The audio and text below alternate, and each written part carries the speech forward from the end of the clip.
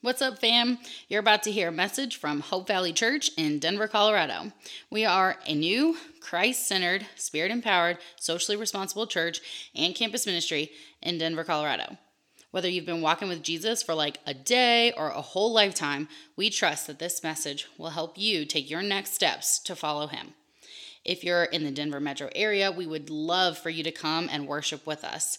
You can check us out at our website at hvdenver.com to learn more. Also, don't forget to follow, like, subscribe, however you get your podcasts. Thank you for listening. Let's jump in.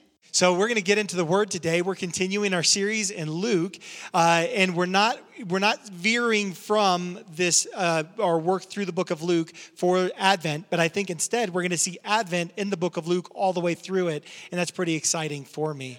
Today's message is going to be called Time for a Miracle. Time for a Miracle.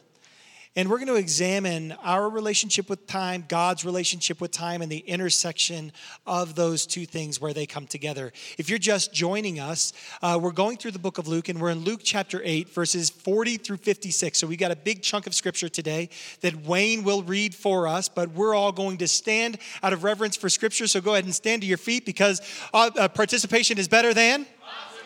Excellent. So, Mr. Wayne, I almost called you Pastor Wayne. Let's just go ahead and prophesy that. Pastor Wayne, go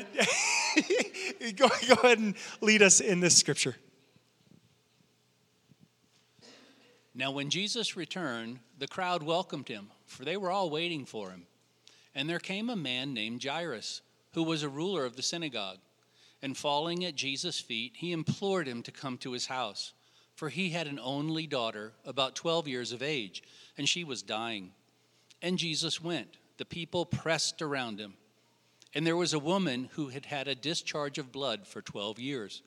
And though she had spent all her living on physicians, she could not be healed by anyone. She came up behind him, and she touched the fringe of his garment. And immediately her discharge of blood ceased. And Jesus said, Who was it that touched me? When all denied it, Peter said, Master, the crowds surround you and are pressing in on you. But Jesus said, Someone touched me, for I perceive that power has gone out from me. And when the woman saw that she was not hidden, she came trembling and falling down before him, declared in the presence of all people why she had touched him and how she had been immediately healed.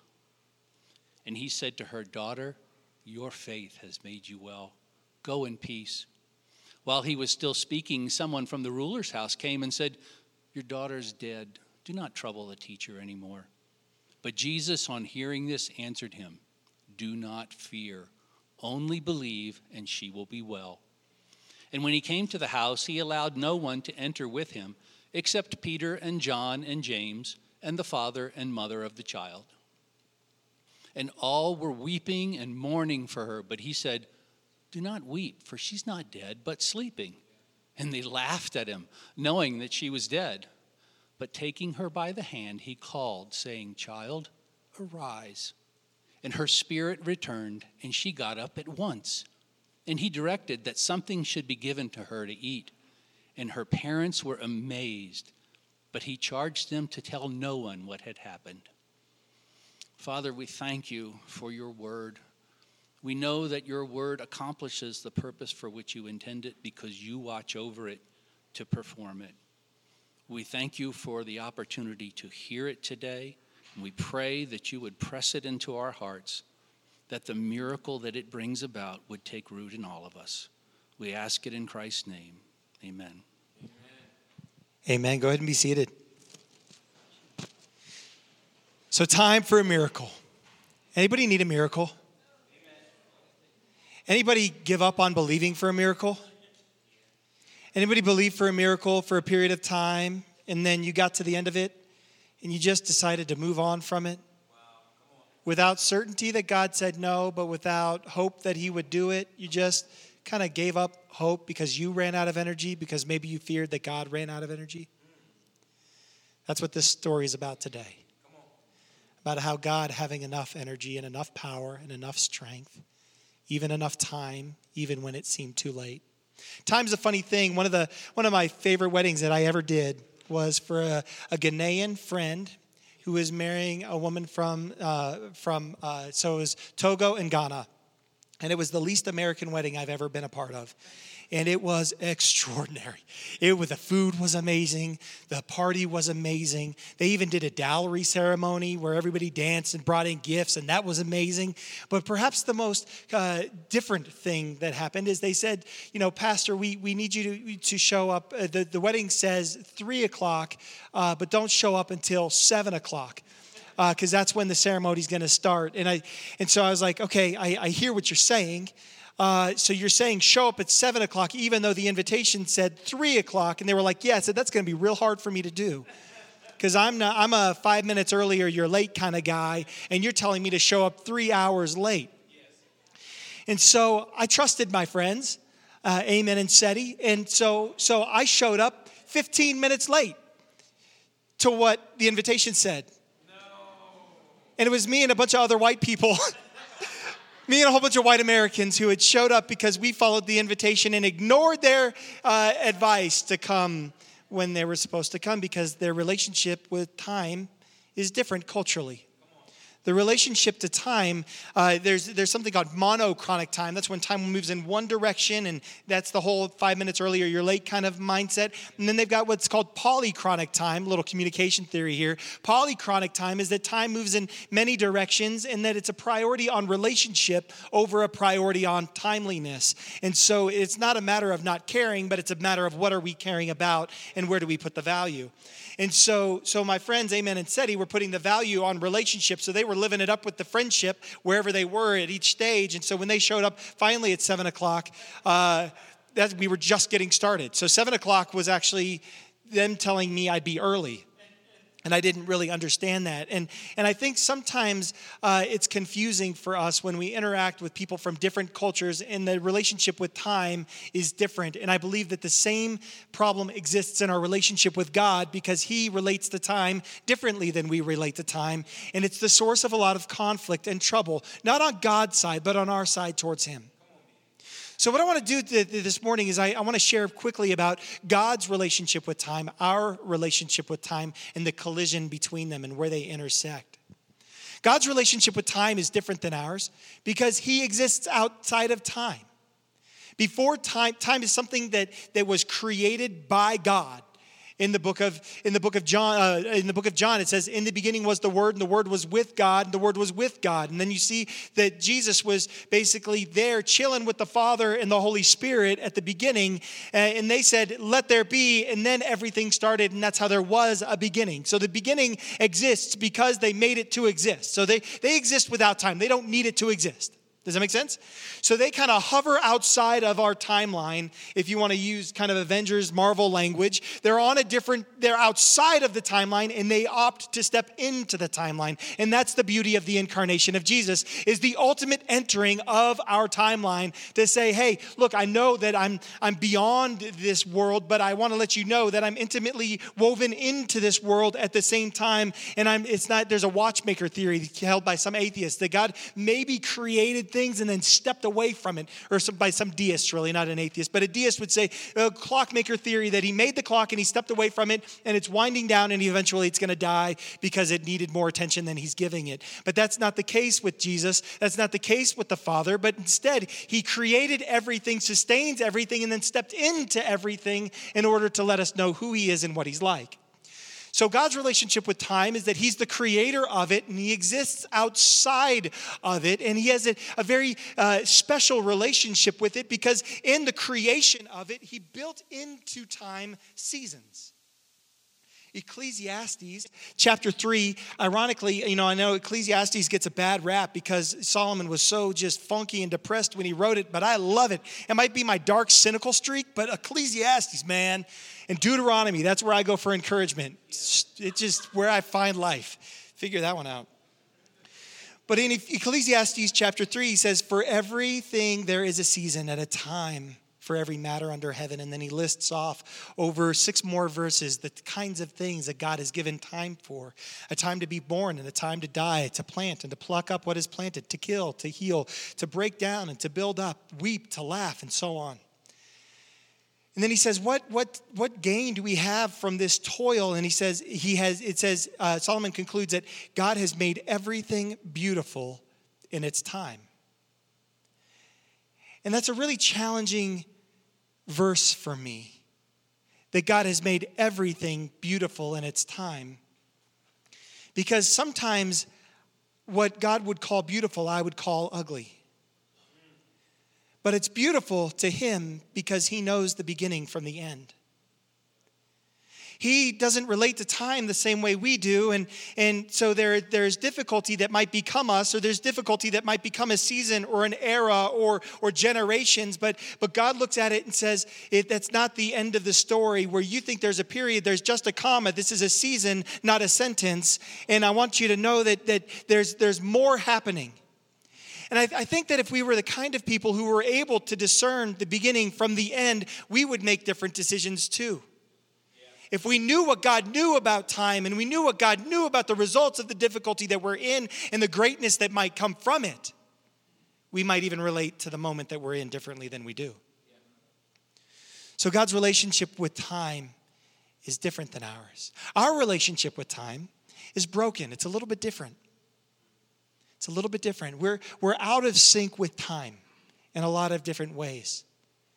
Two ways that I can think of that I've been reflecting on this week are that we're out of sync with God's time in terms of the day. For the first time since humans have lived on this earth, we're able to totally ignore the sun and the moon. We don't need it. With the invention of electricity, it's a fairly new human experiment to stay up late into the night, to work through the night. It's a fairly new human experiment to watch Netflix until 1 o'clock in the morning, right? Shocking our brains with all that stimulus and listening to these stories and watching these things and not only getting stimulation of story, but getting stimulation of light in the middle of the night. And then we struggle to wake up during the day and to be vibrant and alive, but we're out of sync with the day. We're also out of sync with the season. Technology has afforded us the opportunity to live out of sync with the seasons, which is mind-blowing to any other generation. You know that it's a near miracle that you can have a banana today? It's a near miracle that you can get an apple pie any time of the year. Y'all, it's miraculous the way that we're able to get the same food year-round from the grocery store without much hindrance. That's totally unlike the rest of the human experience. And it's certainly a human experiment to see what is the impact of having life lived this way. We can live in places that don't have food. We can live in places that don't have water, because we're able to transport it there and we're able to find ways to get it to where it needs to be so that we would be sustained. But these miracles are awesome, and it's made life a lot easier, but it's also broken our relationship with seasons, because it really doesn't matter what season it is. Our houses are warm in the winter and they're cool in the summer, no matter where you live. I'm baffled by the way that even in Denver we try and have green lawns. I've shared before about my gardening expertise. If you need any hints about keeping a green lawn, or just come to me after the service and I'll help you. Trust me, I'm a pastor. It'll be really good. It's miserable. It's so bad. I'm going to have a rock garden. That's what we're moving towards. Not on purpose. It's just I'm killing everything on accident. But our relationship with seasons is broken. Even our relationship with space is broken, like geographical space. That in Denver, we're trying to have a green lawn because we can. What are we really doing? Planting grasses that have never grown here and watering them prolifically. Just this insatiable ground, trying to keep this little strip of grass that we call a yard green so that we win our neighbors' respect? I don't know. That could be a different soapbox, couldn't it? So we're out of sync with the day. We're out of sync with the season. And what's remarkable to me is that for the first time in all of human history, we've all got access to exactly what time it is. We all know exactly what time it is. Who's got a watch or a phone on them? Who needs anybody else to know what time it is? And I love that. Thank you, Jack. That's just so good. So there's one in every group. But the rest of us know what time it is. And if she really needed to, she could find the clock somewhere else. But there's an abundance of access to know exactly what time it is. But for as much as we know what time it is, we don't understand what time it is. We know the time, but we don't understand the times.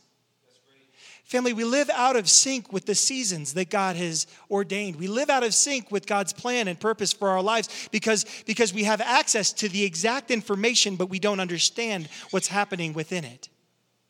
It's one thing to know exactly what time it is, to know the difference between 11 o'clock or 11:30 is my kid's lunchtime at school, versus, like by looking at a clock, but they don't have to look at a clock to know what time it is because they feel it in their body. It's lunchtime. It's about right. I saw a really funny video after the clock change this time.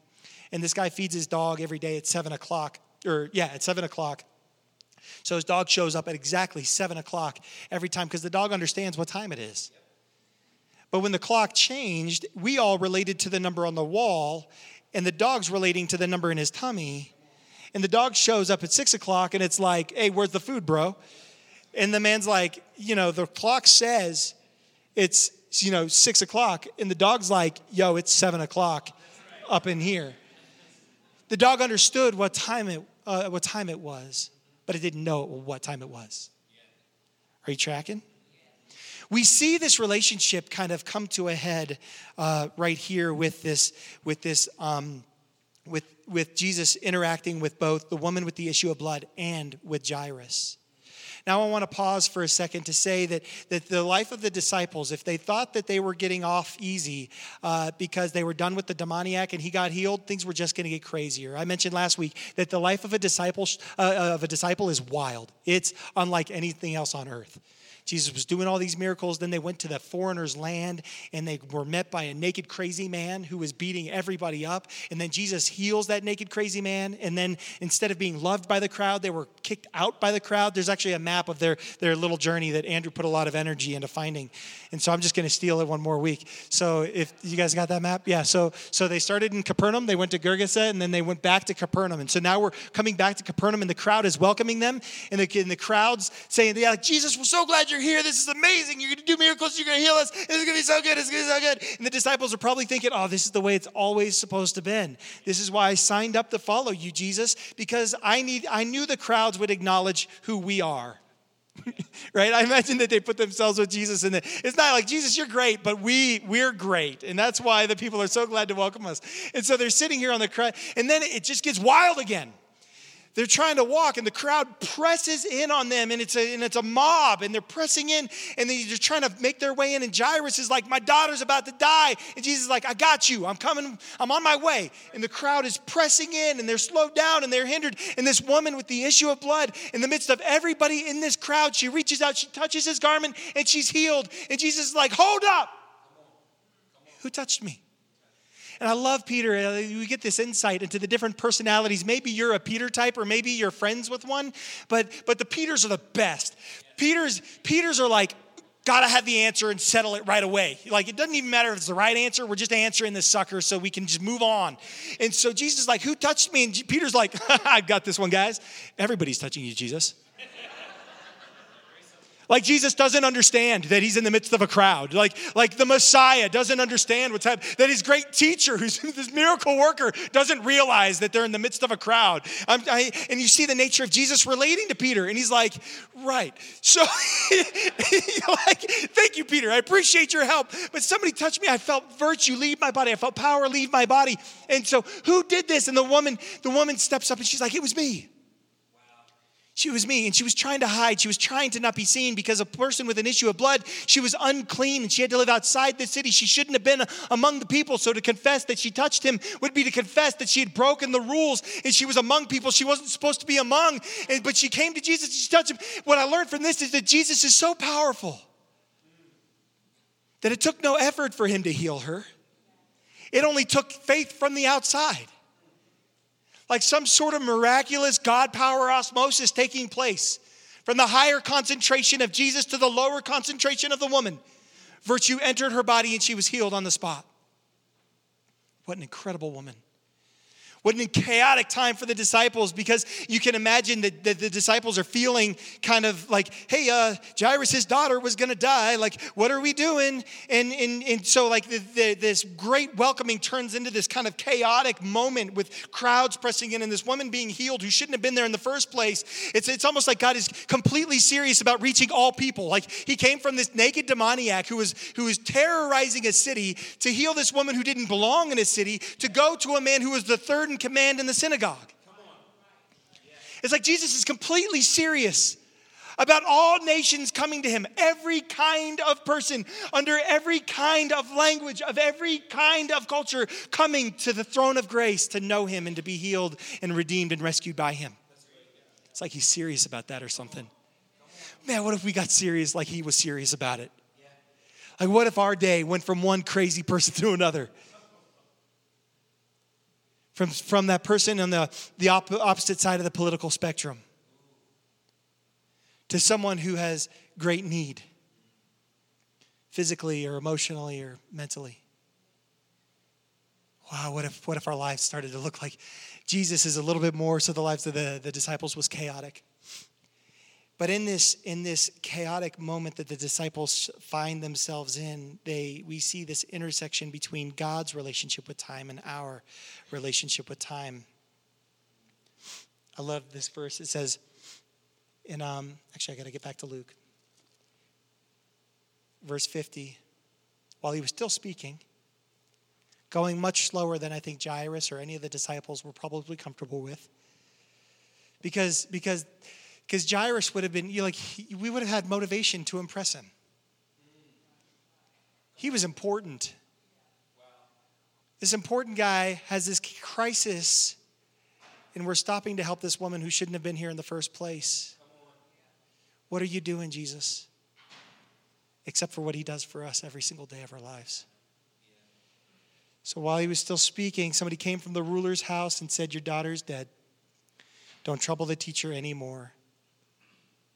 But Jesus, hearing this, but Jesus, y'all, I think we need some but Jesus in our life this Christmas. I think we need some but Jesus. We know the time. They said, hey, this is the time. This is the time, the clock, the time's out. It went too late. The woman with the issue of blood, 12 years, used up all of her money. It's too late. We know what time it is. It's too late. We're out of chance. We're out of opportunity. It's too late. But Jesus has a different relationship with time. And so even being dead didn't bother him. This isn't the only time that Jesus would take his time when somebody was deathly ill. He did it with a good friend of his, Lazarus. When Jesus found out that Lazarus was sick and on the edge of death, he waited 2 days before he went to be with Lazarus. Talk about polychronic. My God. If I wait 45 minutes in a doctor's office, I get antsy. I'm twitching. 3 minutes in, I'm on my phone.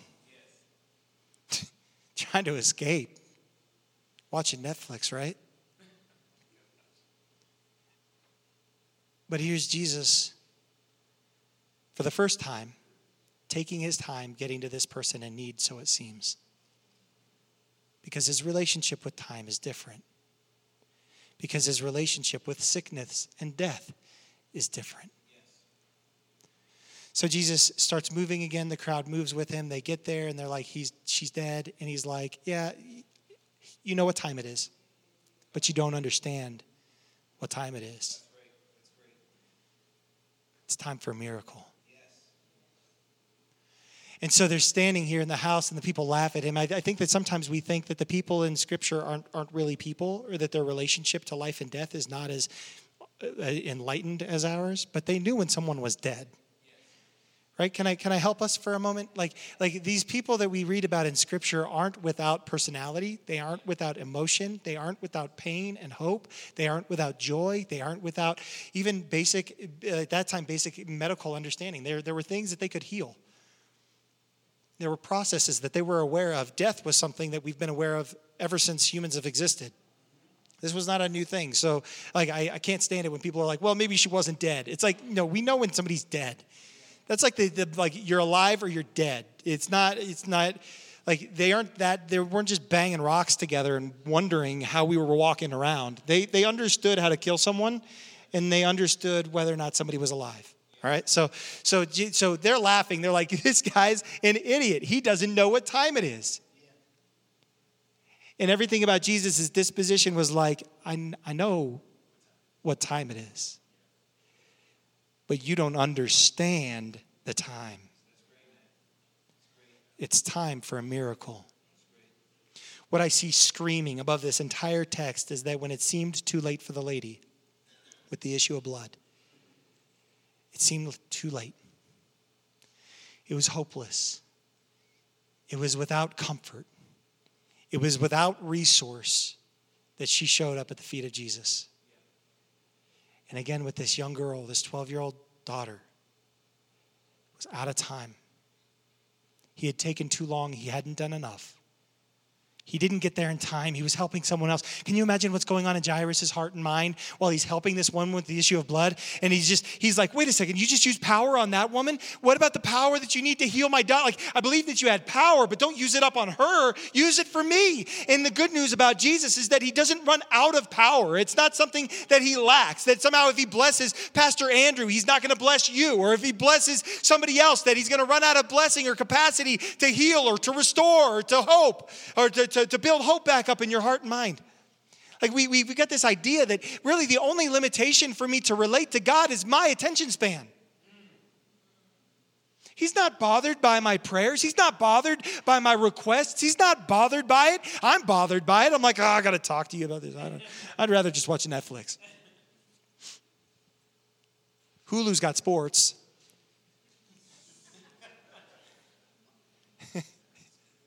Yeah, right? It's just a commercial.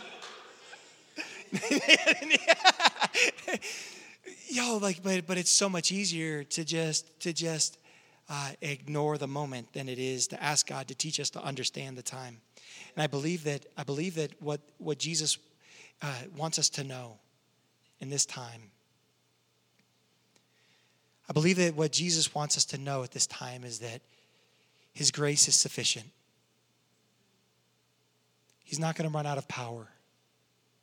It doesn't matter how wrong you've been or how many offenses you feel like you've built up or how many walls you've tried to establish between you and God. I believe that what we see is that even the hopeless situation has hope when Jesus shows up. Even death can't stand up against Jesus. I believe that Jesus wants us to know the season.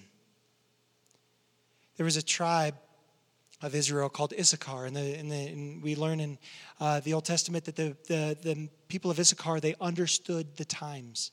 They were unique among the people of God because they understood the moment.